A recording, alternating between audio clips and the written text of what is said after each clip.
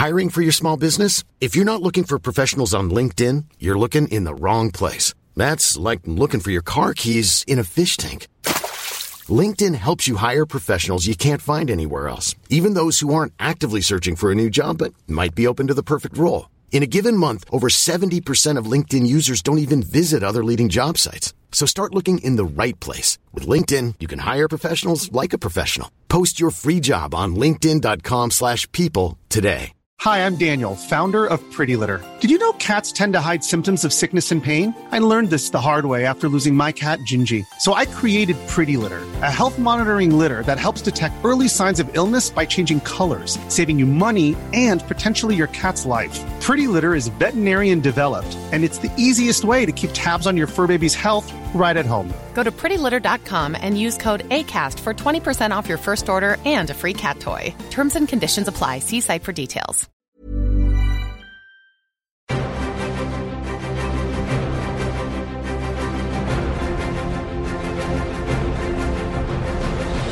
Hello and welcome to Cinematic Universe, a podcast all about comic book movies and TV. I'm your host, Joe Cunningham, and joining me are... James Hunt. Reese Williamson, reporting for duty. And this week, we are going to be going deep on episode 1 of Obi-Wan with Reese. Reese, what did you think of episode 1 of Obi-Wan Kenobi?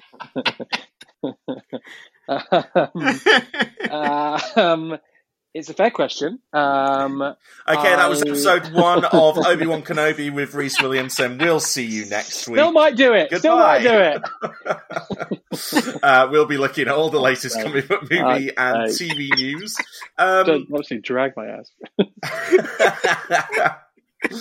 And do you know what? We've got a huge amount of news to get through. So let's dive straight into it.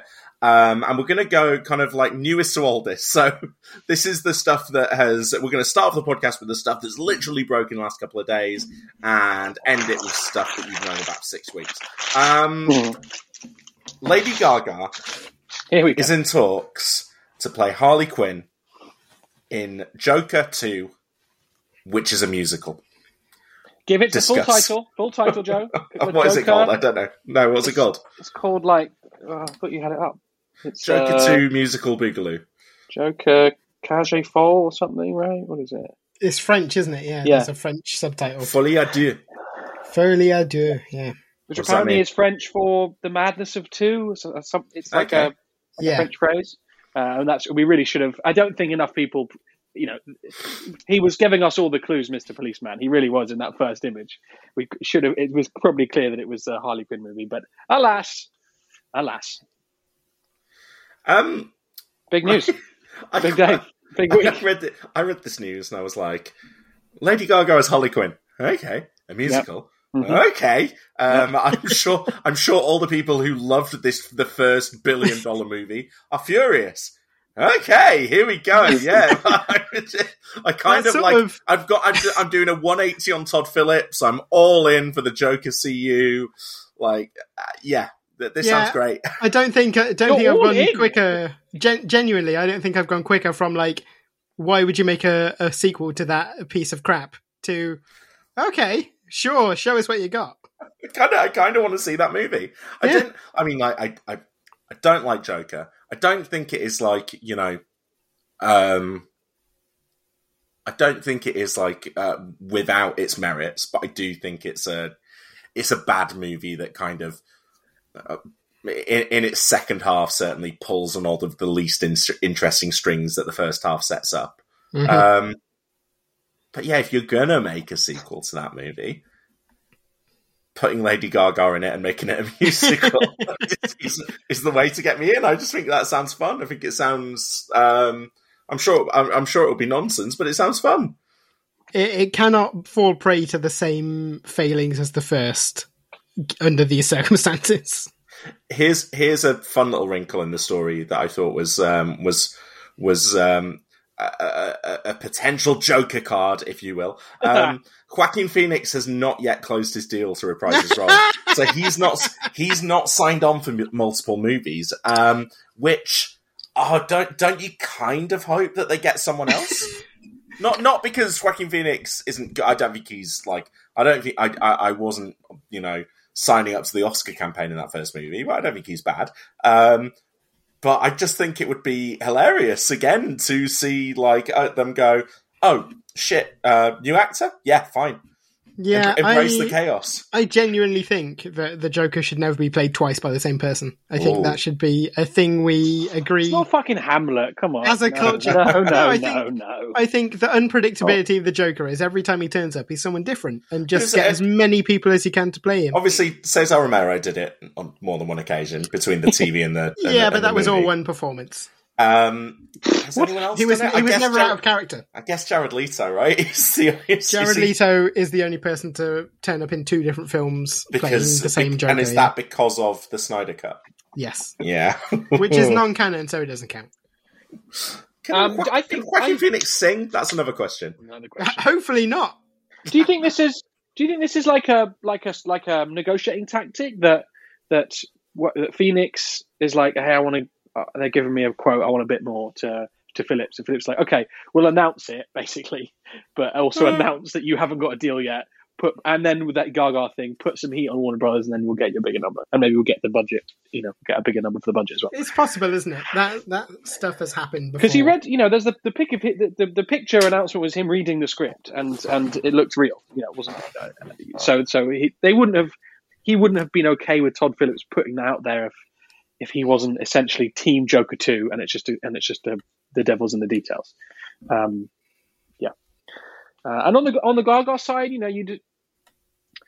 she's made interesting choices in her film career so far. House of Gucci isn't amazing, and she isn't amazing in it, but it probably isn't the kind of movie you'd predict she would have made off of A Star Is Born.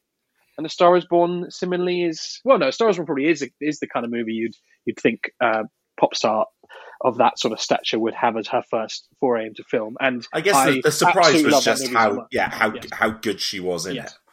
And so I probably don't benefit from the doubt Todd Phillips, although I like Joker more than you guys did, and I probably don't benefit from the doubt Joaquin, only because this feels to me like he's like, I could make so much money with, I'm not going to do 10, but I will do a second one, and I can really make proper bank. But I think I give Gaga the benefit of the doubt that this could be, this could be fun and interesting. And I worry that, I hope now that they've set people's expectations up because musical doesn't always mean people singing. I think musical can be a bit looser than that, but I think that they have set the expectations that this is the Joker and Harley Quinn singing. I don't think it will necessarily be that. In some ways, A Star Is Born is like, most of those songs are performed by characters performing songs in the world of the movie, but that is a musical. So there are slightly different shades of that genre. My worry is that it's going to be all Gary Glitter jukebox musical. Oh dear.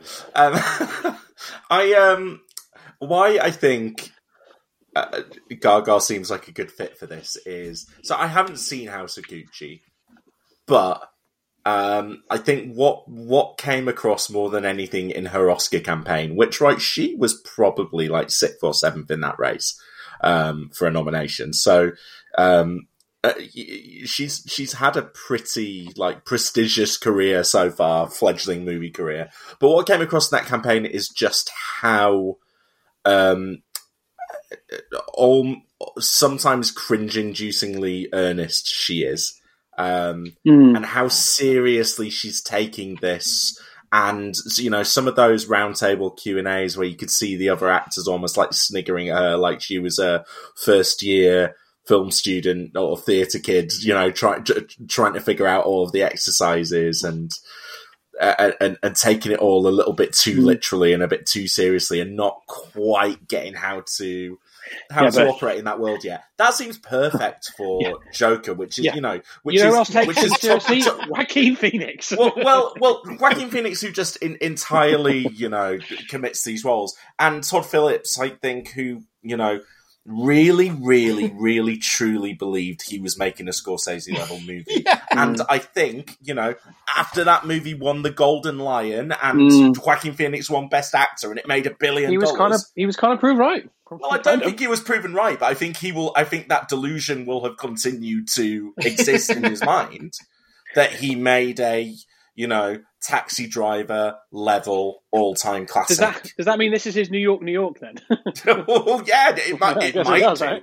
Oh god, that's you know who you feel bad. I wonder whether the person who comes off badly or could come off badly from this, or you feel a bit sorry for. Not that you need to, but is maybe Margot Robbie, because you kind of. Yeah. I wonder whether if either of those the three times she's been in movies, or if she'd have really gotten her own star vehicle, she really could have put a stamp on that character, on her version of that character. Whereas you wonder whether Gaga's just going to come along and go way bigger, and it'll be R-rated, so she can do all of the violence, all the swearing. That's an insane take. Why? What do you mean? I mean, because Margot Robbie already did the definitive version of that character. Yeah, Margot Robbie's version of that character. Even if Gaga comes along and nails it, she's done like the Heath Ledger Joker version of that character. Actually, I'm not sure I agree. I think maybe it's just not quite. No, because it was widely beloved. The only reason why Harley Quinn is being considered for this movie is because Margot Robbie did that character hugely successfully. It just didn't convert into box office beyond the first Suicide Squad movie, which unfortunately around her was an utter piece of shit. But as a piece of pop culture iconography, Robbie did it. She crushed it. And I don't need to feel sorry for Margot Robbie because I think her career is in pretty good shape. Yeah. It's got Barbie coming out soon. We had the first images of Ryan Gosling as Ken released today to the internet's mild interest, I would say. The internet was mildly interested in that image. The grey man himself. So that was getting his shirt off. That was Joker 2 news. So we can look forward to those Oscar nominations in a year's time. Is it going to be fucking exhausting for the next 2 or 3 years to be talking and thinking about both this fucking movie with the Joker and Barry Keoghan in the Batman? It's just this. No. Oh, there's so much Joker. Joker. Only if you engage with it, Reese. We do a podcast about it. No, we do a podcast about it, but you don't have to engage with the nonsense. Listeners, I would encourage you to listen to this podcast where we'll talk about it now. We'll probably forget what we thought about it, and then in a year, 2 years' time, when those movies come out, we'll go, oh yeah, they did. That was happening, wasn't it? Oh, cool. Okay, let's talk about the trailer. That's the best way to handle it. Yeah, well, you guys have kids. I think maybe that's more. You could get them easier. I probably will think about this shit. Stay offline, everyone. In the shower and then just walking around, Okay, well, let's move on to another movie that Reese can think about in the shower. It is, two movies, I guess. The Spider-Man Across the Spider-Verse sequels. They were at the. Let me read this right. The first day of this year's Annecy International Animation Film Festival, which I don't think people were plugged into, so it was nice that a bit of news came out of this. They screened some new footage from the Spider-Verse sequel, and it debuted a first look at the villain of the movie, who will be the Spot, who is voiced by Jason Schwartzman, who, I'm sure will give good Weasley villain voice. But James, do you want to tell us a little bit about the Spot as a character? Yeah, he's kind of a joke. Like his he's one of those sort of mad scientist characters who, I don't know, he built a portal laser or something and it blew up and covered him. Built a portal laser something. Yeah, like it gave him the ability to open up portals in space. But also, he's like permanently fused with them. So you can sort of tell how they would translate the sort of mad animation style of Spider-Verse into something fun using this villain. So he is a marginal villain, though. I'm shocked to see him turn up. Yeah, it's a real deep dive, isn't it? It's not. It's like having a Fantastic Four movie and them going, the Trapster is the main villain. Yeah, the difference is that this is the guy with a glue gun. Okay. The difference is this is like the ninth Spider-Man movie or whatever. So they've done everybody. They've done most of them 2 or 3 times. So that's why we've got the Spot. And I think it's a good choice, to be honest, because it gives them somewhere to go that we haven't been before. Because he's like the image that they released is of like a white suit with black spots on it, and Spider-Man is kicking him in one of the spots, and his foot has gone straight through and kicked Spider-Gwen in the face. Yep. I was reaching around yesterday because I was like, I am familiar with this character, but I can't remember where from. And James, I think it was the Jessica Jones relaunch. Where was it when they brought back Jessica Jones without Bendis for the first time? Maybe I don't know, or maybe it was with Ben. I can't remember, but like it was like I think it was her first like full solo series since whatever the one was that followed on from Alias. After the Pulse, yeah. I think it was her first solo series after the Pulse. And I'm pretty sure he's the villain in the first arc. So maybe it was because he's a Bendis character, right? No. Oh, is he not? He's much older than Bendis stuff, yeah. But he's just been used by Bendis, or was it by someone else? He was definitely used by Wade and Samney in Daredevil. That's the most recent appearance I remember that's worthy of mention. Yeah. But yeah, I think I came across him in Jessica Jones, where he was like,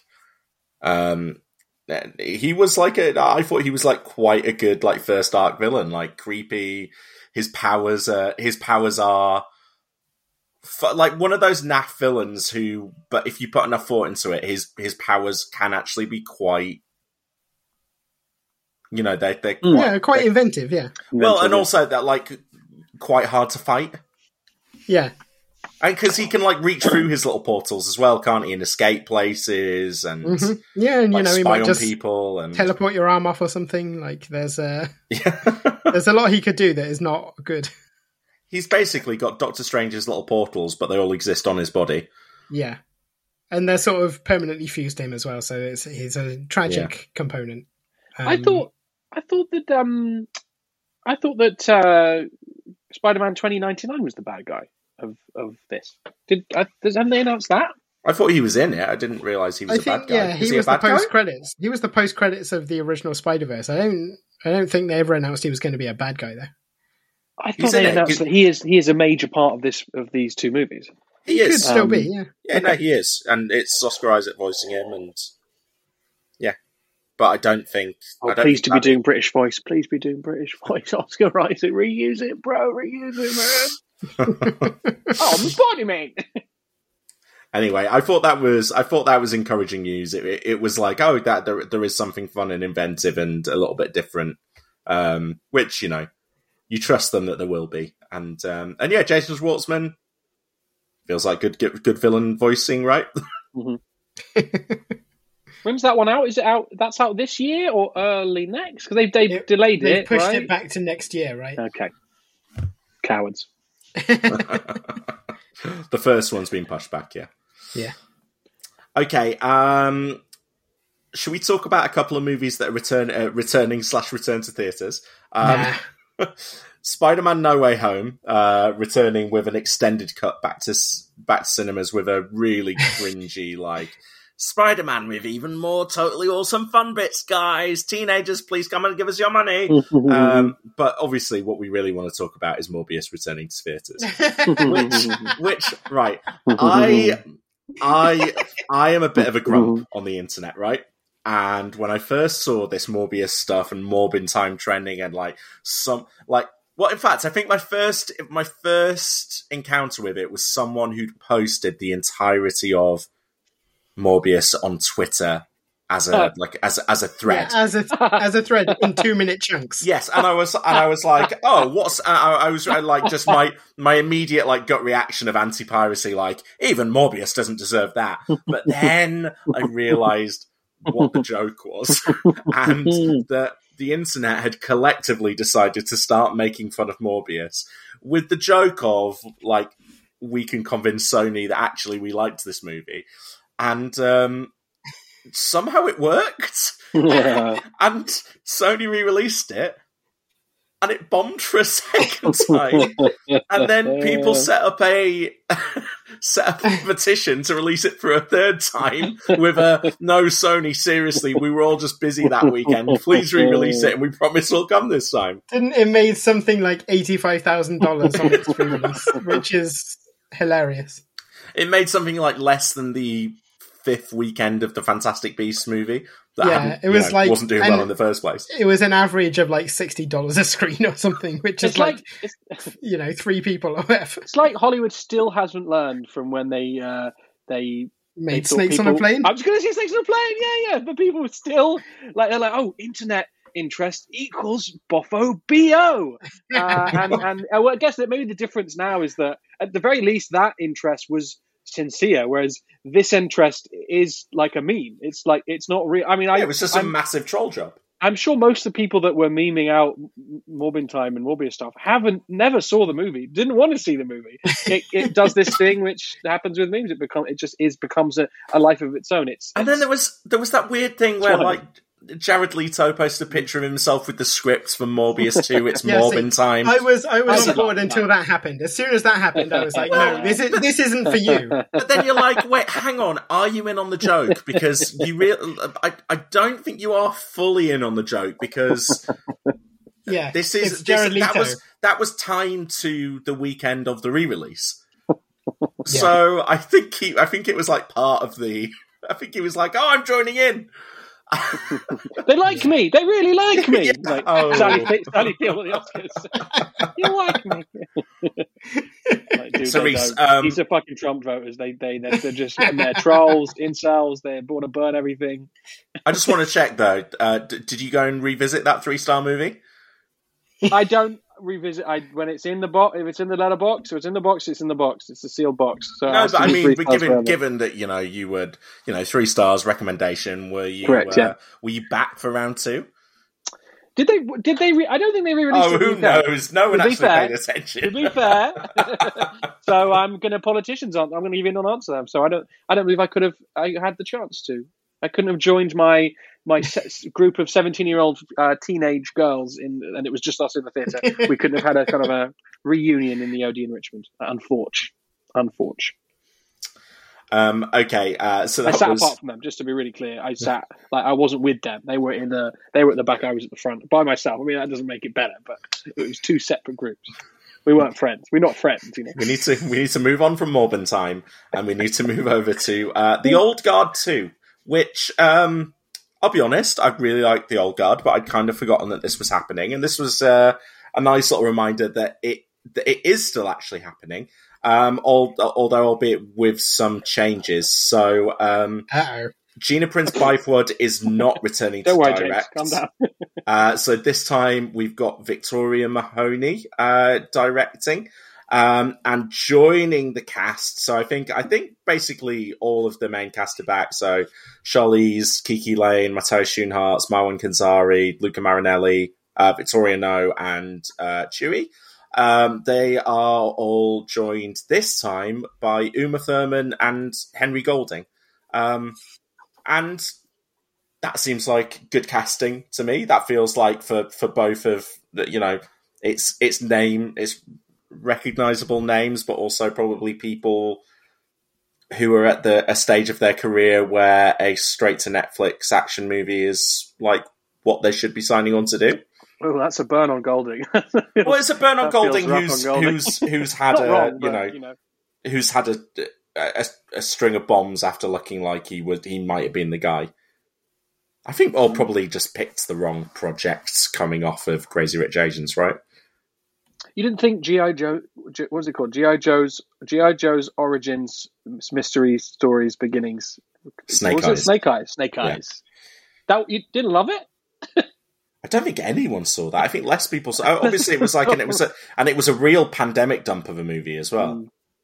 But yeah, I think Henry Golding is limited, but like has enough charm to be getting by in a movie like this. And obviously Uma Thurman's great. She's just probably at a different stage in her career. But yeah, I love all of that, and I love the first movie. I thought it set itself up for a sequel really well. I can't remember. Did you guys read Did you guys read any of or have you read any of the further comics? I've read the first comic and the second comic, although I cannot remember a single thing about either. So if I were to say, who could these characters be playing in what we presume is a continuation of the comic story? The answer for you, James, is no. Sorry, bud. Memory hole. I just read the first one, so I've got nothing for you. You've got no excuse, and you've got no excuse. You wouldn't be expected to know. Whereas I'm afraid, James, that's a real dropping of the ball. Am I imagining? Did Greg Rucka write the screenplay for the movie? He did, yeah. Is he back for this one? Because the first one was quite a close adaptation of that comic, like really almost beat for beat. Yes, he is, yeah. So it's likely that will happen again. Okay, so bit of homework for James. This time next month. Come on, James. Come on. You've got 6 weeks, mate. Come on. Come back and let me know exactly who those two characters are playing. Maybe when I do my Obi-Wan episode, you also do an episode recapping that second book of Volgar. Sure. So we'll do a co-release. Don't try and drag me into your doom. Now this is a co-project now for me and you. It's a group project, and so if it fails, it's equally on it. It's on both of us. So that's cool. That's useful. Okay, deal. Okay. Now the crazy thing you might do, James, you might fucking do that. You might now do that episode. You might force my hand. You crazy bastard. You might do it. No. Let's move on to our next piece of news. I'm just saying, I think that I think so far we have 100% hit rate of me saying, okay, and then gearing up to move to the next story, and then Reese having one little extra thing to say. Okay, that's kind of the vibe of the show. We'll see what happens on the next one. What I have enjoyed about this next story the most is seeing friend of the podcast, Al Kennedy, becoming increasingly irate as people cover this story online. Marvel Studios are apparently developing a Thunderbolts movie, which, comes as no surprise given some of the kind of machinations that have been going on in the MCU to set up a Thunderbolts type of movie. A man by the name of Jake Schreier will apparently direct it, and it appears that not a lot is known about the movie beyond that, other than it's a Thunderbolts movie. So I'm just going to try and tick off as much of this as I can that would annoy Al. So this is Marvel trying to do the Suicide Squad. Basically, I think the Kingpin invented the Thunderbolts, and he sent them on, and he was like, "Oh, all of you bad guys get together," and then they're named after Thunderbolt Ross as well, because he has something to do with the formation of them. And the original team was it was the Red Skull and Malekith and the Winter Soldier and the Flag Smasher, and they've gone on to do some pretty evil stuff in their time. But what you really need to remember is that they're just a cheap knockoff of the Suicide Squad. Have I got all of that right? Yeah, the thing is, people are going to hear that and they're going to think that some of that is real. I was stretching for stuff that I was 100% wasn't true. Al on the House to Astonish podcast, they've been doing a spin-off on that feed called The Lightning Round, where they've been reading through the original run of Thunderbolts. And it's fair to say that that's not the vibe, but also the interesting thing about the Thunderbolts in the MCU is that it could end up resembling something like a Suicide Squad knockoff, in that it might just be taking a lot of baddies and putting them on a team together, based on who's available that's already been created in the MCU. Or it could be something slightly different. So Deadline's article threw out characters that could include Baron Zemo, US Agent, Yelena Belova, Ghost, Taskmaster, the Abomination, the Winter Soldier, and it felt very much like it was just throwing out names there.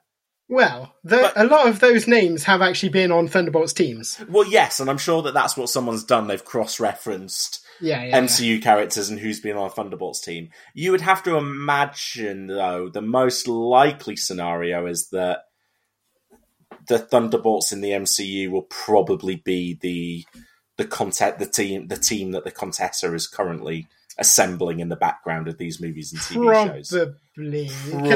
Probably. I'm gonna rewind and do a brief history. Do it, yeah. Do an actual Thunderbolts history for the listeners.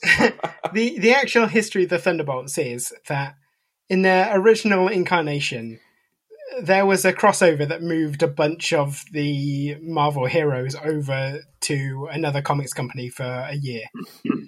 And so Iron Man, Captain America, all those guys, basically your classic Avengers teams plus the Hulk, got sucked into a different universe and were therefore absent from the main Marvel universe. And while this happened, a team of villains went, well, there are no Avengers. Let's pretend to be heroes so that we can get the public's trust and then use that to, betray them horribly and take over the planet. And led by Baron Zemo, right? Yes. But the kind but of... not in a different guise. Yes, led by Citizen V, right? Citizen V, yeah. And that group of fake heroes, I guess part of the twist is some of them remained committed to villainy, but some of them went, actually, it's kind of nice being seen as heroes. Yeah, and one of them, Moonstone, was like, I'm still a villain, but I really don't want to run the planet because that sounds like a lot of work. Yeah. And then I guess one of the other things to know is that it was a big twist for audiences for readers at the time. So it was just introduced as, here is issue 1 of a new superhero team in the Marvel Universe. They're the Thunderbolts, and it's at the end of issue 1 you find out actually it's the Masters of Evil. Yeah. Yes. Now I wonder whether a nice twist on that in the MCU would be, if you're going to use any established characters, we're going to know that they're not heroes, right? Mm-hmm. So, but then the twist would be that the world of the comics thinks them to be heroes. So they're introduced as a superhero team within the MCU, but we as an audience know that they're not. Yeah, I mean, the Thunderbolts concept sort of evolved over time. Like, there have been various different versions. However, I think the one that's going to inform the movie most is probably the sort of Dark Avengers period where Norman Osborn was Iron Patriot and basically promoted a bunch of the Thunderbolts, which was the team he'd previously been running, to be like, he became the head of S.H.I.E.L.D. and then basically went, well, okay, I'm going to promote you guys. You're going to be the official Avengers now. So the idea of maybe taking characters like US Agent and saying, you're going to be the government-sponsored superhero now. And we know that he's not a great guy. But they did that in the show. I mean, they did that in the show. That story, they've burned that story, in my opinion. If that's, I think that's probably right. But they could give him a new identity. Like, I think part of the problem with doing are they heroes and then they turn out to be evil, is that if they cast what was his name? Wyatt Russell. If they cast Wyatt Russell, we immediately know, okay, he's playing that character and he's a bad guy. Well, I don't think that show knew that, James. So that's quite a leap to say that we know it. Yeah, I don't know. He got a hero moment sign off. He did. Yeah, and similarly, like Florence Pugh, or let's see what they do with Tim Roth and She-Hulk. But even Baron Zemo, like, kind of got his villain edges rounded off a bit, and that takes away from the core sort of premise of the Thunderbolts. It's almost like if it's going to be anti-heroes, because it's in both the original Thunderbolts, particularly the Baron Zemo, and in the Dark Avengers sort of thread, there are multiple characters in those teams that are proper wrong'uns, proper villains, right? Would it be fun? That gives the story. That's the story engine. Whereas would it be fun to do a full-on twist on it, where you introduce a new team of heroes who fully have the intention of being heroes, but they've all got enough going on that they're like, actually, I think we might like to fight the superheroes instead. Yeah, that would be good. I mean, the thing, speaking personally, my... This is the first time you was speaking before on a professional basis. the version of the film that I hope we get is all new characters introduced as heroes, but turn out to be secretly villains. I don't think they're going to do that. I think we're going to see Wyatt Russell in there. I think we're probably going to see Florence Pugh in there. So under those circumstances, fair enough. I will point out that I think I even said this back in, the sort of post-Endgame era, but the fact that you now have a Marvel Cinematic Universe without Captain America, or rather without Steve Rogers and without Tony Stark, you've without Wanda, even without Vision, you've got a vacuum where the top tier superheroes used to be, and that was the Thunderbolt story, which is that there is a gap in the hierarchy. The public wants someone to believe in. We're going to take advantage of that, and so I hope that aspect of the concept makes it in there. Although in the comics, I think Heroes Reborn hits, and then I think Thunderbolts 1 is like the next month, or there's a proper. You can one fills right into the shoes of the other. Whereas, by the time this movie comes out, Endgame might be sort of 4 or 5 years away, and there's no sense in these MCU projects that we see currently that there is an Avengers team or even any kind of. There's no Shield. There's no Avengers. There's no Avengers, or at least there's no obviously public active version of the Avengers. And if there is, it's an Avengers without the big guys on. So it seems like fine without them, I guess. But it seems like the closest to that in the MCU right now is the gaggle of people we see at the end of Shang-Chi, right? With Wong and Hulk and was it Captain Marvel off Earth? Was it? Yeah. So maybe that's the closest we've got to it. But yeah, I think you're right, because I do think there is probably a top tier vacuum in the MCU that we've just not, because you kind of are like announcing a bunch of characters as a tier lower down by doing Disney Plus stuff with them rather than movie stuff. And then the movie stuff has been like a bunch of new characters. Doctor Strange, but a Doctor Strange who was kind of on the back foot for the entire movie and isn't even the Sorcerer Supreme. And I think that there probably is. I think that's a way to do that movie, is to like have some new guys come in and go, we're going to take charge, because it's all just a bit too messy at the moment. I do just want to caveat that by saying one of the reasons they might avoid that is because that's sort of what they did with Mysterio. Like that was the Mysterio plot in Far From Home. Was I'm the new Iron Man. Yeah. So we'll see. We'll see. Okay. Next piece of news is there was a trailer for Netflix's The Sandman. And guys, before the podcast, I hadn't seen this trailer, and you guys were like, "Oh, do you need to watch it, Joe?" And I was like, "Well, I do need to watch it because I'm going to talk about it." Anyway, I watched it, and I don't really know what to say about it. So, can you two talk about Sandman for a couple of minutes? I will say this about that Sandman trailer: if you don't know the premise of Sandman, it does nothing to sell you on what's happening in it. I was like, this seems like. There is a character who is probably the Sandman, and it looks like he's back, and that he's back from somewhere. Some stuff has happened. Morpheus has escaped, but yeah, it all looks it looks a little bit generic to me so far. I mean, this came out during Netflix's Geeked Week or whatever they were calling it, Geekapalooza. I don't know.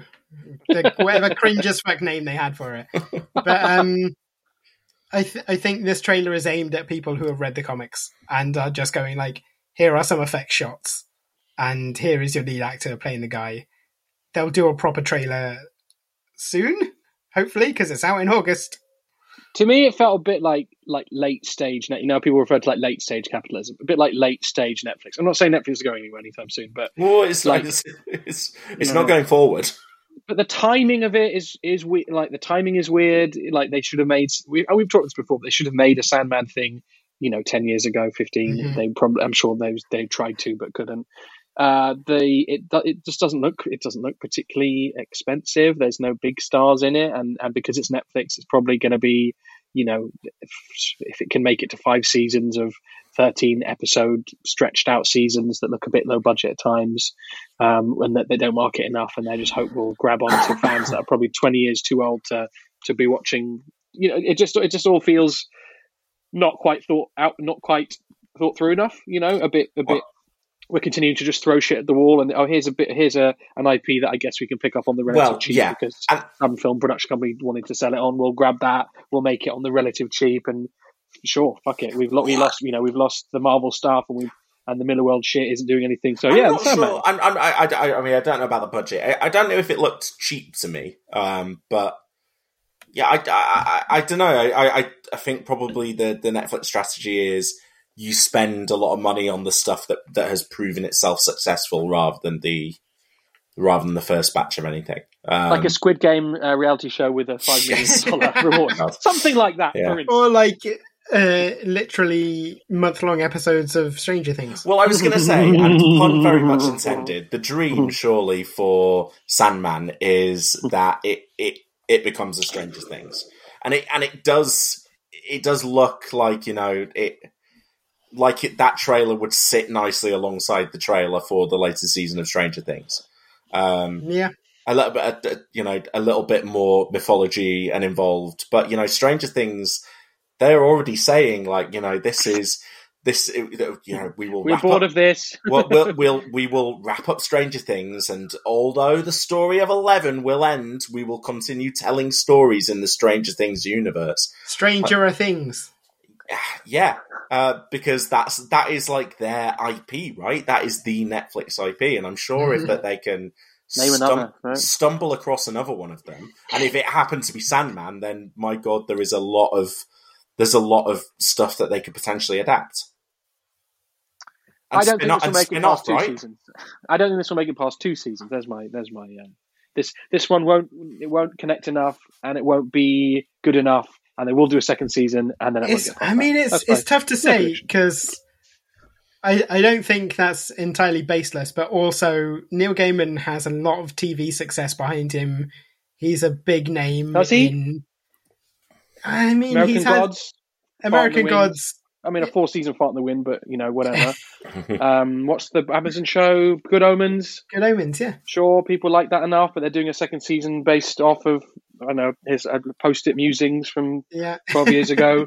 That's it. I mean, right? There's no other big Neil Gaiman, and it's not like he's not hands off. He's no Alan Moore. He's like, yes, don't worry, I'll write this. I'll write half the episodes, and people are like, oh yeah, fine, Neil, fine, you can do that. And then they don't seem to connect. I think we'll know very clearly, midway, after that first weekend that it has on the service, because it does seem like shows with this level of ambition.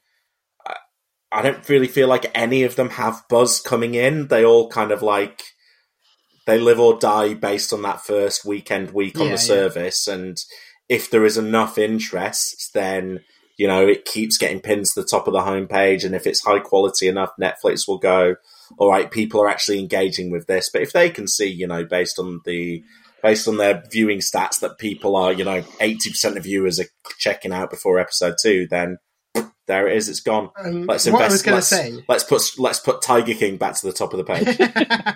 What I was going to say as well is that Neil Gaiman isn't no one. He's had a massive literary career for 30 years. He wins all the awards. He is huge with parents and their kids. So if anyone can turn that into, success on Netflix, it's got to be him, sure. See, now I feel like his level of popularity is the thing that will give you 4 series of a show no one really likes on basic cable, right? Because on HBO. because there is enough of a built-in audience that some people will always turn up. But I don't think he has mainstream cut through, and I don't think this property has mainstream cut through. So I think it will. And I think Netflix it really are ruthless as well. They are so ruthless with everything. Well, it's if you're going to be if you're looking at a season 2 where you go in, like we're going to want to spend, between $5 and $10 million an episode on this, then yeah, I think people are going to have to find it beyond that core nerd fan base. Yeah, well, I mean, that's sort of what I was saying, though, is that I think Gaiman is so popular that people will turn up for it. And there are going to be so many people who don't read comics who go, well, I love his books, so I'm going to check out his TV show as well. I think as well, the other thing you'd say is, of all the stuff he's... maybe, James, you'll correct me on this, but I'll make the statement anyway, and come at me, bro. Of all the stuff that's really been the Neil Gaiman projects, whether books or comics, it is the Sandman the Sandman persists. That is probably the project that connected the most with people. And if this adaptation respects the source material, I haven't read it myself, right? But there's clearly something in that source material that absolutely lands with people. And maybe they just, if they could just do that, then they have good raw material there. But nothing from this trailer, again, having not read the comic, nothing from the trailer, it compels me to watch it. Yeah, just to speak about the trailer specifically, it looks... I look at it and go, I can recognize which scenes they're doing here. Okay. I can't get particularly excited about the TV show based on this because I just don't know what it's gonna be like when it's actually strung together. Jenna Coleman as Joanna Constantine is interesting because in the books, Joanna Constantine is a ancestor of John Constantine. For whatever reason, in the TV show, they're bringing her into the present day. I don't know if that means John Constantine doesn't exist or whether they're sort of parallel versions. What I will say is Jenna Coleman is not who I imagine when I think of Joanna Constantine. So I don't know. I don't know whether it's going to work. But is John Constantine a supporting character in the comics? Yeah, he turns up in the comics. Yeah. So is it? I wonder whether they might have just gender swapped his character in the comics, and she's playing that role in the show. Maybe. Yeah. Well, he's only cameoing. Oh, okay. He only cameos in the comics, and Joanna Constantine is in it quite significantly, but in the 1700s or whatever. Okay. So why do you think she's in the present, though? What gives you that impression from the trailer? Because she's dressed in modern clothes, not like Regency era dresses. Okay. We'll see. Okay, let's move on to something that we know millions of people are going to be watching. And we promise that this section will go longer than our discussion of the first trailer. It's Thor: Love and Thunder, which had another trailer, James. Yeah, it did. I like this one. Yeah, we got to meet Gorr the God Butcher. Yeah. This is the bad one. Sorry, this is the bad trailer for me. Yes. Okay. I like them both. This is the one with the bad joke at the end, and Gorr looks weird, and actually just some bad jokes in general. Yes, that's my opinion. My take on this was, a lot more of the same. But I loved the Gorr design. I was like, oh, this looks fun.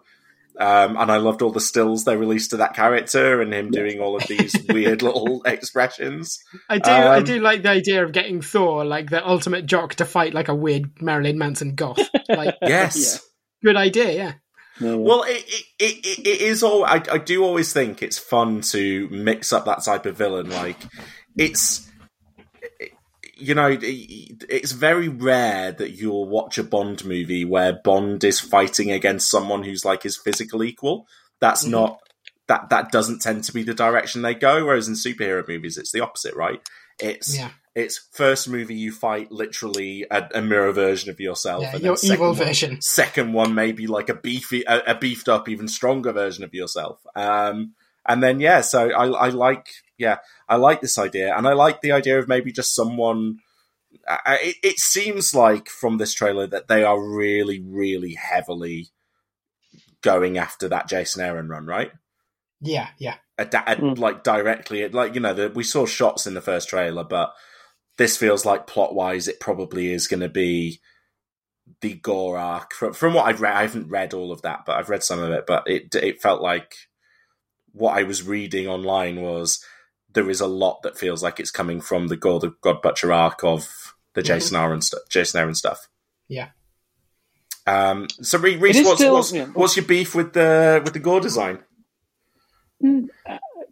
No, I think more. It was a while ago now. I haven't rewatched it, but I just remember the jokes feeling flat in the way that they didn't in the first one. And I also kind of felt like the second trailer. I mean, it's just what happens to trailers, but I kind of liked. I was excited to.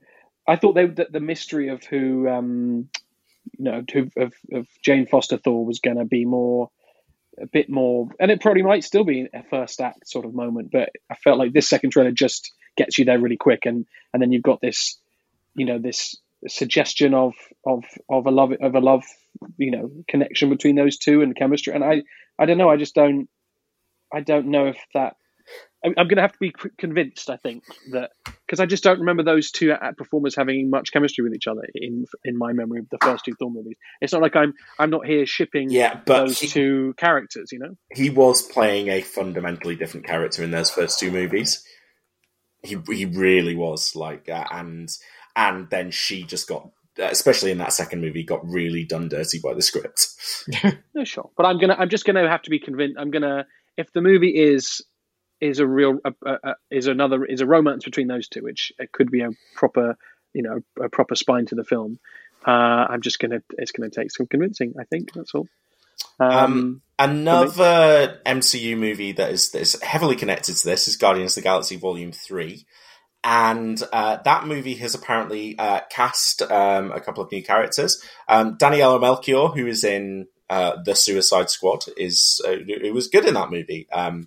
Is going to have a role in Guardians 3. And then Maria Bakalova from who was amazing and Oscar nominated for her role in Borat's subsequent movie film. I forgot she got an Oscar nom for that. That's crazy. It is crazy. I would love. I really wonder whether she would have got that nomination in a non-COVID year, or actually whether there would have been a bigger deal about her getting that nomination in a non-COVID year, because I was on board for that nomination. She's amazing in that. Yeah. Really, really good in that movie. Was it mainly for the Giuliani scene? No, she's a real transformation. She also kind of, she kind of got the arc of the movie is kind of hers. She gets so much to play. You start off with her and she's in like a cage. She gets to play like a proper comedy character for the first half of the movie, and then the second half of the movie, the joke is that she transforms into like a right-wing Tommy Lahren kind of political who would be able to secure an interview with Rudy Giuliani. Yeah, she's really good. It feels like really good casting for Guardians 3. I don't really know. I don't really. Yeah, maybe. James? Do you think they're going to do that? Or Lady Quasar? There's so many, so many bald space garbage D-listers. It could be. What do we know about that movie? It's got Adam Warlock in it. That's pretty much it. That's pretty much it. Well, and then in terms of the status quo of the Guardians, Gamora doesn't know who she is, probably. Unless they decide to resolve that off screen, which I doubt.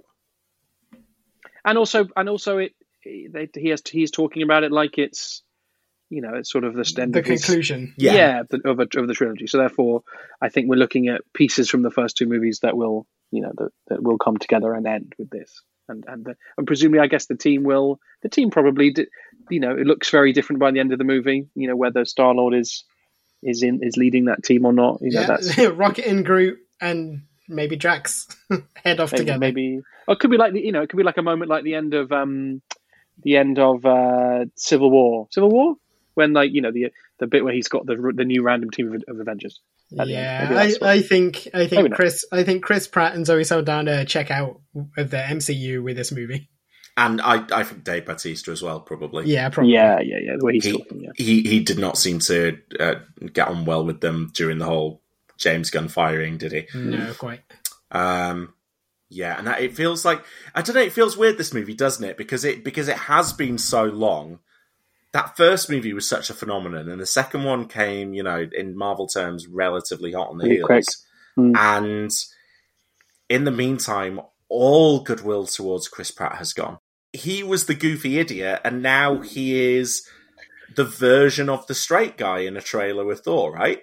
Mm-hmm. Like it's like, we found someone who does that better, so you kind of need a new thing. But I do think there's so much fun going on around the edges of those movies, and I do still like the Peter Quill character. I guess I just don't know what to expect from that film. You could see James Gunn you could see because also don't forget we've had others. I kind of feel like in some ways the start that the Avengers, Infinity War Star-Lord, sort of who he was in that, it's done him dirty a fair bit. He just comes across, the performance is kind of bad, and he's a bit of a problem in that movie in some ways. He gets a hero moment, but he just comes out of that, I think, diminished. And I just wonder whether James Gunn, and I don't even remember, wants to return. Does he have moments in Endgame when they all come back? Not really, because I don't remember him having like a killer moment with Thanos or anything. So you could see James Gunn wanting to being like, I actually turned this guy into a star because of my ideas and my direction, and and that movie people love a lot because of this performance and the script and the character, and actually. I can go. I don't want to. That thing of James of like comic book writers wanting to kind of put the toys back in the box when they're finished. I think I kind of feel like in some ways Gunn might want to sort of rehabilitate the Star-Lord character and Chris Pratt in the universe. And whether he dies, he probably won't die at the end, but he will want to. I think he'll want to put that toy back into the MCU box the way that he had established him from that first movie. So this could be. I could see that. Although also he's talked about it being like a rocket movie, so who knows? Hiring for your small business? If you're not looking for professionals on LinkedIn, you're looking in the wrong place. That's like looking for your car keys in a fish tank. LinkedIn helps you hire professionals you can't find anywhere else, even those who aren't actively searching for a new job but might be open to the perfect role. In a given month, over 70% of LinkedIn users don't even visit other leading job sites. So start looking in the right place. With LinkedIn, you can hire professionals like a professional. Post your free job on linkedin.com/people today. On the small screen, Daredevil is apparently being developed for an MCU Disney Plus show. Don't tease me. Now, since we had the confirmation of that character in the MCU in Spider-Man No Way Home, yeah. The regular amount of fun version. Yes, I didn't have too much fun. I felt like there was maybe some fun bits missing. But that wasn't one of them. He was there. It was great. I was happy to see Charlie Cox back. I guess my thoughts on what happens with that character moving forwards is he is cameo fodder, or he gets his own movie, or he gets his own Disney Plus series. So if the answer is what they're developing is a Disney Plus series, I have a question for you guys. Would you like it to be a continuation of the Netflix series canonically, or would you like it to be kind of a brand new thing? They should just adapt the Wade. They should adapt the Wade Samney arc. That's what they should do. And that's as a show, and then probably after that. What? Oh, is that what you were going to say? I was going to say, do the Wade Samney story, send him to San Francisco, don't talk about the past. And then fuck it, after that, do the fucking Chip Zdarsky stuff. Because that's what happens in San Francisco to Daredevil? The big story that they haven't done with Daredevil on screen is the version where he gets his secret identity revealed and can no longer practice as a lawyer effectively. Would anyone care in the MCU about that? I think they just did that with Spider-Man as well. Well, yeah. I think you could do a version of that story where you say, like, he was a lawyer, he's superheroing by day, but, now you have this whole urban legend of the superheroing lawyer or whatever. Maybe he's quit. And I believe when he goes to San Francisco, he's doing like legal aid, is he, rather than being a in-court lawyer, or working with the DA for some of it. Yeah, hear me out. Right, if they're making, which we will get to very shortly, She-Hulk Attorney at Law. Mm-hmm. Tell me, Attorney at Law is a new franchise in the MCU, and this is Daredevil Attorney at Law, and we just do all the MCU, all the Marvel lawyers. Finally, give us the law procedural we wanted. Give us 22 episode seasons. I want 42-minute episodes with act breaks. Genuinely, I would love that. I would love that so much. It would be fantastic. Isn't the problem? The problem with that is they're about to do that with She-Hulk. They won't do that again. No. They're not going to do Case of the Week with She-Hulk. It doesn't look like that. You don't think? No. Yeah. It looks like she is a lawyer, but specifically she's a superhero lawyer, right? We'll get to her in a second, but I mean, I don't actually think that is what they're going to do with Daredevil. No. Right? I imagine, it will be muddy continuity stuff.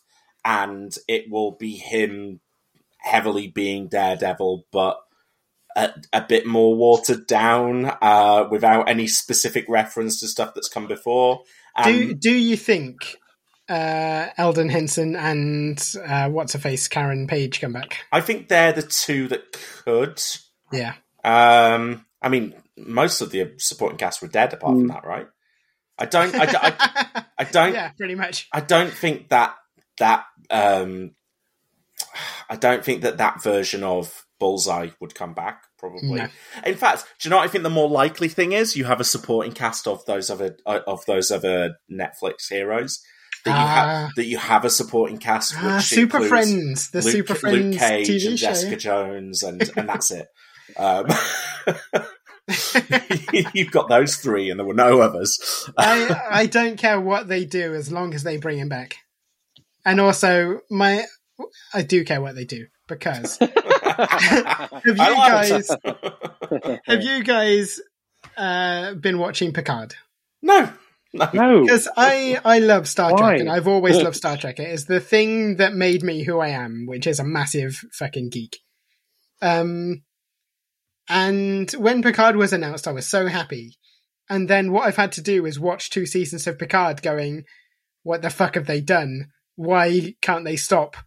Why can't I stop? And so I sort of hope they don't put Daredevil in the TV show, because I love Daredevil so much that I want to see him in a proper movie. Yeah. And not to have one of these garbage Marvel Plus TV shows. Some of them, but Ms. Marvel's pretty good. Ms. Marvel's pretty good, and Ms. Marvel's on right. Ms. Marvel's on right now with. Yeah, and I forgot the other ones. Disney Plus Marvel shows excellent. Ms. Marvel is on right now. With ideas are not connected. With an actual promise baked into Ms. Marvel of you will see this character in the Marvels, right? And so I don't know what if you got a Daredevil show, James, with a baked-in promise of. He will be co-lead in the next, I don't know, who would the hero be? Spider-Man movie. Here's a pitch. Daredevil is Spider-Man in the Thunderbolts. I mean, I don't want them to bring Daredevil. I don't want them to bring Daredevil back and then do 6 hours of muddy bullshit like we got with Hawkeye or whatever. I mean, James, in fairness, you are talking about a character who, across 39 hours of television, you got 30 hours of muddy bullshit. Like a couple of good bits around it. It just happens to be, very good casting. Do you remember that time he fought people in a corridor? Huh? Do you remember that? Which time? Which he did that? The first time. Do you remember that? That was good, wasn't it? They could also. Sorry, the other thing they could do is, I feel like in the more recent years they've tried to kind of rehabilitate that it all happened, like Star Wars style, and they just try and sort of rehabilitate slightly lesser thought of content from the past. So I'm thinking of like the Thor: The Dark World stuff in Avengers. The Anson Mount stuff in Doctor Strange. Yeah, I wonder whether you do that with this. What you say is like, no, actually, this is season 4 of Daredevil, and maybe we've things have happened to this character in the interim, but actually, those 3 seasons, which by the way you can watch Disney Plus if you wish, that happened. That's the character. That's canon. I think it's. I think it probably will be canon, but not mentioned. And if they needed to recast Bullseye, they just would go ahead and do it. Yeah. Did they ever call him Bullseye in the show? Yeah. In season 3 well, or 4? he's definitely Wilson, whatever. Yeah. Whatever his name is. Lester. Yeah. He is definitely... I just think, with like... Anson Mount was a cameo, right? Which was fun for people who spotted it. Otherwise, it didn't matter. They've actively written over some of the canon of Agents of S.H.I.E.L.D. And the that's the one that they don't but the difference between something like The Incredible Hulk and Thor: The Dark World is those are movies that starred movie stars that were released in cinemas and had, and made hundreds of millions of dollars and then have been rewatched X amount of times in box sets and they know how many DVD copies were sold. No one watched Daredevil season 3, right? No one watched it. I watched it. Yeah, but Me and James watched it. I watched it, but aside from us fucking nerds, no one remembers that. So, no one remembers the deep dive stuff. So I just don't think they need to adhere to it closely, and also they don't need to think like, well, we are treating this as canon, so we must bring back that actor if we're ever going to do Bullseye. Like, I think it's just as likely that Colin Farrell turns up. They can very easily just write it all off as multiverse stuff now, can't they? So they don't need to do anything they don't want to. Yeah. New costume, please. New costume. Yeah, new costume would be nice. The heavens. Put him in the yellow. Red. Put him in the red and yellow costume. Okay, let's talk about She-Hulk. So we got that trailer, shortly after we recorded the last podcast. And so it's been a trailer that's been sitting with people for a while. The show is called She-Hulk, Attorney at Law. We saw Tatiana Maslany.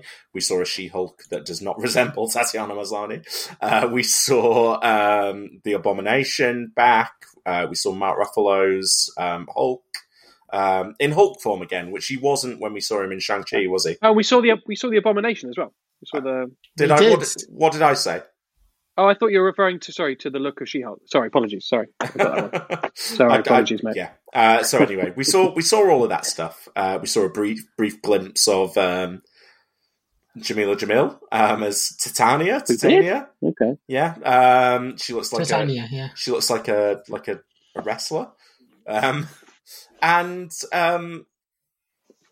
just couldn't get past the CG, guys. As much as I want to, and I rewatched that trailer today. I can't do it. It's for me in that 2-minute trailer, it's insurmountable, and I will be interested to see whether A, that is the quality of the CG all the way through that show, and B, whether I'm able to get past it whilst watching it, because I just think it's so bad, like video game cut screen bad.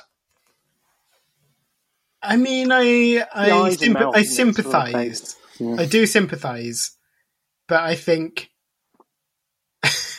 I've watched worse and let it get away with it. So, but if you watched worse, sharing a screen with, the fully CG rendered model of Mark Ruffalo's Hulk that was designed for $1 billion movies.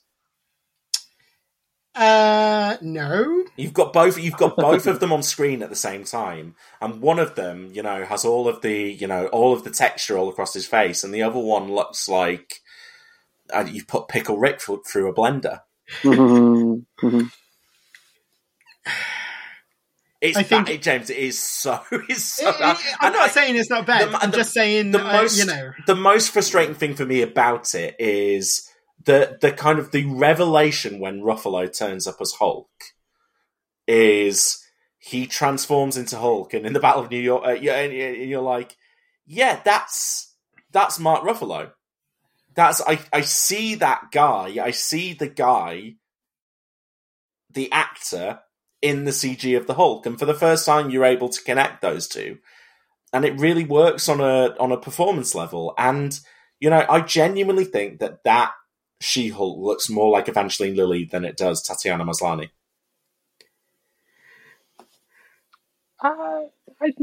To me, I didn't have that much of a disconnect. Did you watch any of Orphan Black by any chance? Yeah, I watched like the first season and a half before I was like so lost in its mythology. I was like, the performances are so good, but I can't. Well, her and by performances I mean her multiple performances, playing the 8 given characters. Yeah. And I love her in Stronger, the David Gordon Green movie with Jake Gyllenhaal. Like she would have been probably on my Oscar ballot that year. So I'm like all in on Tatiana Maslany. I just could not get past that CG. If anything, this is going to be heresy.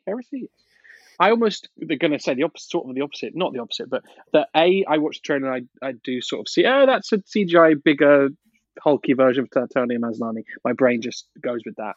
And actually, that thing that I know people always say about the Avengers and Mark Ruffalo and the Hulk.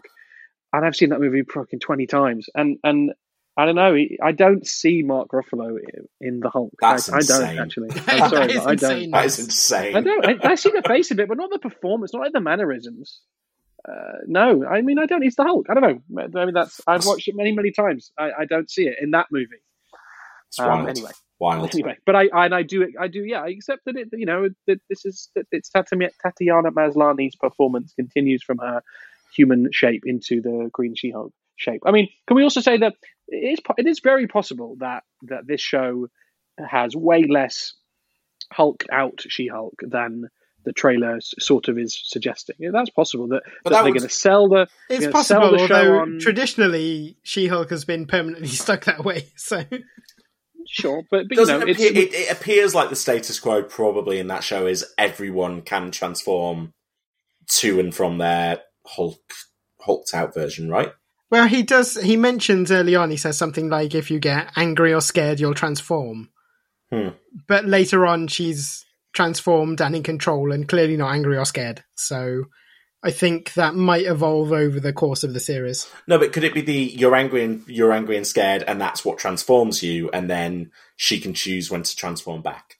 Maybe, yeah. Because also, what the show doesn't show us is her origin either. So, how is this character She-Hulk? Has she chosen to be? I think we skip. I think that we jump forward. I think whenever the show starts in the present, she has that in her blood. No, I think it's the origin. Yeah, although I don't know what version of the origin. I recently read Savage She-Hulk because I was like, I'm not super familiar with those comics, so I went and read them. They are so dull, so dull. Like, is that the original run? Is that the John Byrne run? Yeah, it's not even John Byrne. Like, Stan Lee is credited as the creator, but the writer is someone who I can't even remember his name. Like, he was just a sort of jobbing comics guy. Like, isn't the I'm going to look it up. Isn't the not a sad truth, but isn't there some truth to the fact that She-Hulk's popularity in the modern day, like the original run of the original years of the character existing, it was just like, hey, what if Hulk were like a sexy lady that we can kind of actually draw quite in quite a cheesecake style, and that is part of the popularity of the character from the off. And they've obviously done way more interesting things with her as you've gone on, but that's the origin of the the origin of the powers in some ways. It's sort of not. It's definitely not the case in Savage She-Hulk. Like in Savage She-Hulk, the writer, who I'm still trying to look up, does a very straight sort of street level crime thing. Like she's a lawyer, she gets gunned down by the mob and is saved by a transfusion from Bruce Banner and gains like a watered down version of his powers, right? So that's how she becomes the She-Hulk. And then the rest of it is sort of just she gets angry, she fights a supervillain, and there's this underlying mafia plot, which is just tedious. David Kraft, with a K, is the writer of the remaining 24 out of the 25 issues of She-Hulk. But you're right that when John Byrne brought the character into Fantastic Four and then span her out into her own sensational She-Hulk series, they concentrate a bit more on the sort of cheesecakiness, but in tandem with that, they make her into a character who is more fun, and she has she's got more comedy in her. She's got like sexiness to her. She does the fourth wall breaking thing where she has like banter with her artist and writer. So that kind of stuff is what made her popular. It's not purely like we can draw her, ripping out of her clothes and being basically naked, although it would be disingenuous to suggest that wasn't some of the appeal, because there's a running joke about her skipping naked, that there's a cover where she actually does that as like payoff to the joke, and that sells for something like £400 an issue. God. So it's clearly a thing. I think we talked about. Yeah. I was thinking, actually, I've got most of the Sensational She-Hulk issues. Oh, now's the time. I was thinking of doing soon. Like a read-along. Oh, I thought you meant sell. Probably not. No, probably not podcast, but like a blog for their Patreon. Nobody reads anymore, James. Make it a pod. Yeah, I might just do 500 words on each issue or something. We'll see. Anything? Last thing before Joe says we're wrapping up for the night. Before Joe says okay. Oh no, he said it. Is there anything? Because I know we've talked about like her breaking the fourth wall thing in the comics before, and that could maybe this is Alec McBeal but superheroes. Anything in this trailer that suggests that? I'm going to say no. No, I think if anything, they might do a one-off joke with it, with the idea, or maybe in the post-credits that might be fun. But yeah, it doesn't look like they're going to go the full Deadpool on it. If it is, if it is Ali McBeal with superheroes, great. That sounds good. Right? I mean, like, I'm not writing this show off. already had superheroes. It had Robert Downey Jr. on it. I'm not writing the show off. I just thought that based on this 2 minutes, I was like, I can't get past the thing that they're showing me. The bottom line for me is, if the writing is good, I'm not going to care that the CGI is bad. Sometimes things kill shows. sometimes there is just something that it makes it. Yeah. I mean, the CGI in No Way Home was bad, but I did not care even slightly. Oh yeah, I did. That was if they had put Spider-Man in a fucking jet. If they'd made Tom Holland fly a jet, you'd have been all over it. Okay, it's a reference to Top Gun, I think. It's a reference to Joe's love of practical stunts. Okay. We'll rattle through the last couple of pieces of news. Made it. Because these are all ones that are from weeks and weeks ago now. This is a piece of news that I think I would go ooh gross if it was about someone else. But Marvel Studios has signed a new licensing deal for Stan Lee's likeness rights, which, in a quote from Genius Brands chairman and CEO Andy Hayward, we found out, it really ensures that Stan, through digital technology and archival footage and other forms, will live in the most important venue, the Marvel movies and the Disney theme parks. So, ooh, gross. I do think ooh, gross, but I also think, like, Stan Lee, if you'd have probably told him, 20 years ago, you can sell your likeness rights after your death to continue. He would have said Excel so quickly. Yeah, he'd be like, yeah, how much are they giving me?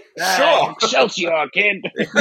So, I kind of fine with it. I also think it's interesting, we haven't talked about this, but, the Avengers campus stuff at Disneyland is all really ramping up. And I've heard rumors that there might start to be like little cameos and Easter eggs in the TV shows that like reference events that are happening on the Avengers campus. Fuck me! There's already enough of this shit to watch. Don't make me go to Disneyland. You fuckers, don't do it. I'm not getting the queue. I hate queues. Can't make me do it. So yeah, but I think they're taking the part. That's where Daredevil's seriously. Going to end up. He's going to end up in a theme park. That's where Cox is going. He's there, like it's the third show of the day. Actually, Charlie Cox on his helmet. Yeah, Charlie Cox takes you around the park. Also, I'm stunned it hasn't happened already, but we are going to get so many viral videos of like the actual actor turning up to the Disney parks for a day as their character and meeting and greeting fans and everyone going nuts. Oh God, I'm already tired of it. See, now really I want to go now. I want to go more now.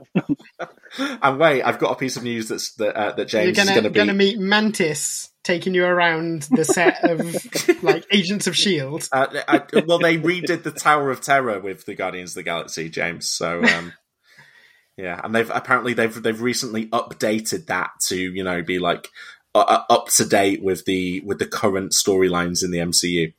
Wasn't Tower of Terror originally done for the Marvel's? Okay, there was a Marvel Superheroes Island at Universal Studios, and they had a Doctor Doom Tower of Terror, I believe. It might have been something else. It might have been a Tower of Terror knockoff, but Tower of Terror is a Disneyland thing. It's a Twilight Zone thing. For the actor who played like Jasper Sitwell to show me around the diner where Doctor Strange first met Miss America Chavez. Cannot wait. Sign me up. A piece of news that James is going to be even more enthusiastic about. Hulu is rebooting The League of Extraordinary Gentlemen. James? I just don't even know what to say about that. Why would you... This is one that I really don't like. What the impetus is like. I get the thing about the League of Extraordinary Gentlemen, right, is that they're all public domain. That's it. It's so strange, isn't it? I think I've Winnie the Pooh as well. Winnie the Pooh could be yeah, right. Good idea. You can have Sherlock Holmes now. They're all public domain, and like, yeah, if you could choose, yeah, you probably don't have Alan fucking Quatermain in there anymore, do you?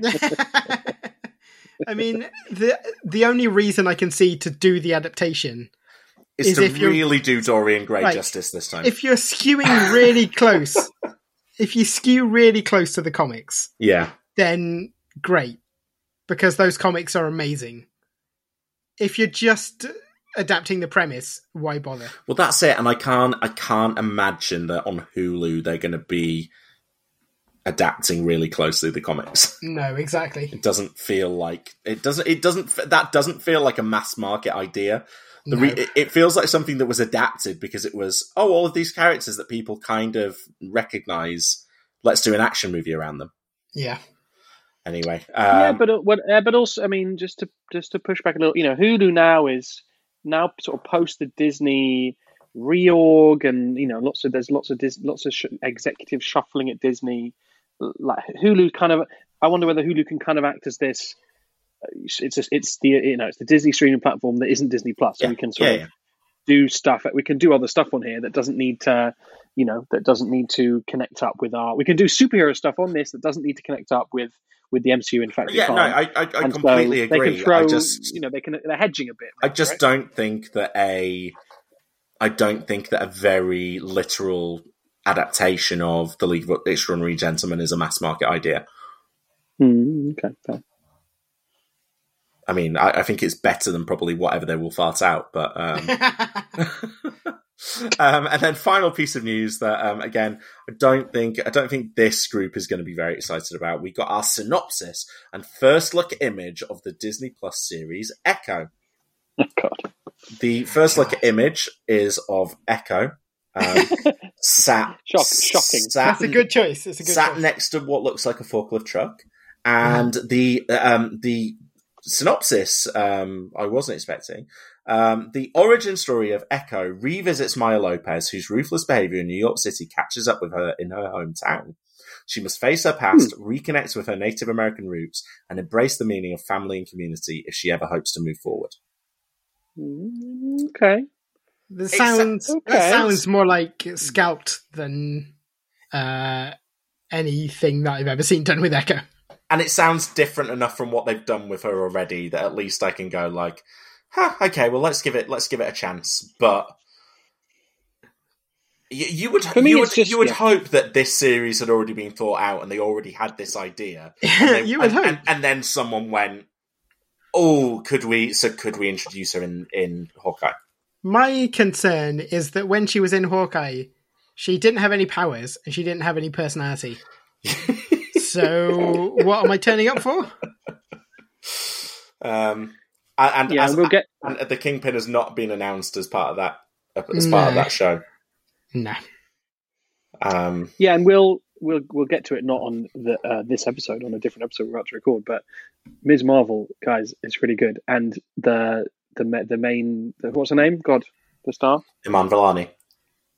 What a performance, star making, and I think about what the Echo Show might be and compare Vellani with unfortunately with the performance in Hawkeye, which just the idea that you watch the dailies of that and you go like, we actually need to build a show around this performer. I find crazy. And that's a good. Maybe that's really harsh, but. I think you look at Ms. Marvel and you go, you watch the dailies from like the first half of episode 1 and you go, oh yeah, put her in a fucking movie now. Yeah. That's a good trailer for our Patreon. Hell yeah. Where we are doing weekly recap episodes of Ms. Marvel. Absolutely. Patreon, and it's patreon.com/cinematic universe. It's the perfect time to do it because it's the end of the episode. We're talking Ms. Marvel at the moment. We've got Thor Love and Thunder coming up next month, which spoiler alert, guys, I've just looked and the release date is the weekend I'm due to move house. So we'll see how that one goes. Maybe that episode arrives about a week late. But yeah, so we've got Thor Love and Thunder coming up. We're doing Ms. Marvel at the moment, and we've still got Morbius, so if you caught it on the re-release weekend. Yep, or on its third release, that episode is still sat there waiting for you. And then, yeah, I guess we'll be back with more of this nonsense in July as well on the main feed. So stay tuned for all of that. And obviously, keep a big eye out for episode 2 of Reese 1 Kenobi. No, I've decided instead I'm going to do a Boys recap show. So the Boys season 3 recap show episode one coming renewed up. For season 4, a piece of news that I cut from this episode. Boys is good. Also, what's good for all mankind. Also, Hacks. I had a real TV weekend. Oh, Hacks is good. Hacks is good. Very excited to start on season 2. Yeah, TV actually is good. A lot of people have been saying TV is a failed medium, and me on the previous. Actually, what I've realised recently is actually TV is pretty good. And actually, movies are bad. No, not going back. TV's where it's at. I watched Severance. Marvel's good. I watched Severance, and that was great. And I watched Deep Space Nine, and that's still great. Interesting. TV's good, not just now, but also 400 years ago when DS9 came out. TV's good across the whole spectrum. TV's rules. This week I've watched The Cider House Rules, Brooklyn, the 2015 movie Brooklyn. Do you remember that with Saoirse Ronan? Yeah. I watched Operation Petticoat with Cary Grant and Tony Curtis. So. That's older than Deep Space Nine. movies are good. We'd have to check. No, we'd have to check the dates on that. I'm not sure if that's Pelican correct. Brief, you guys. I watched the Pelican Brief. Never watched that before. What a great fun time at the movies. I watched Who Framed Roger Rabbit. Ah, great. Yeah. Better than Chip and Dale, I'll say that much. Chip and Dale. Maybe TV and movies a lot of back hair on Bob Hoskins. You don't see that on screen so much. Listen, I think we're all agreed that we all like hashtag content. So come back for some more of it on our Patreon feed. Thanks for listening, and we'll see you over on that feed, hopefully. Goodbye. Goodbye, bonsoir.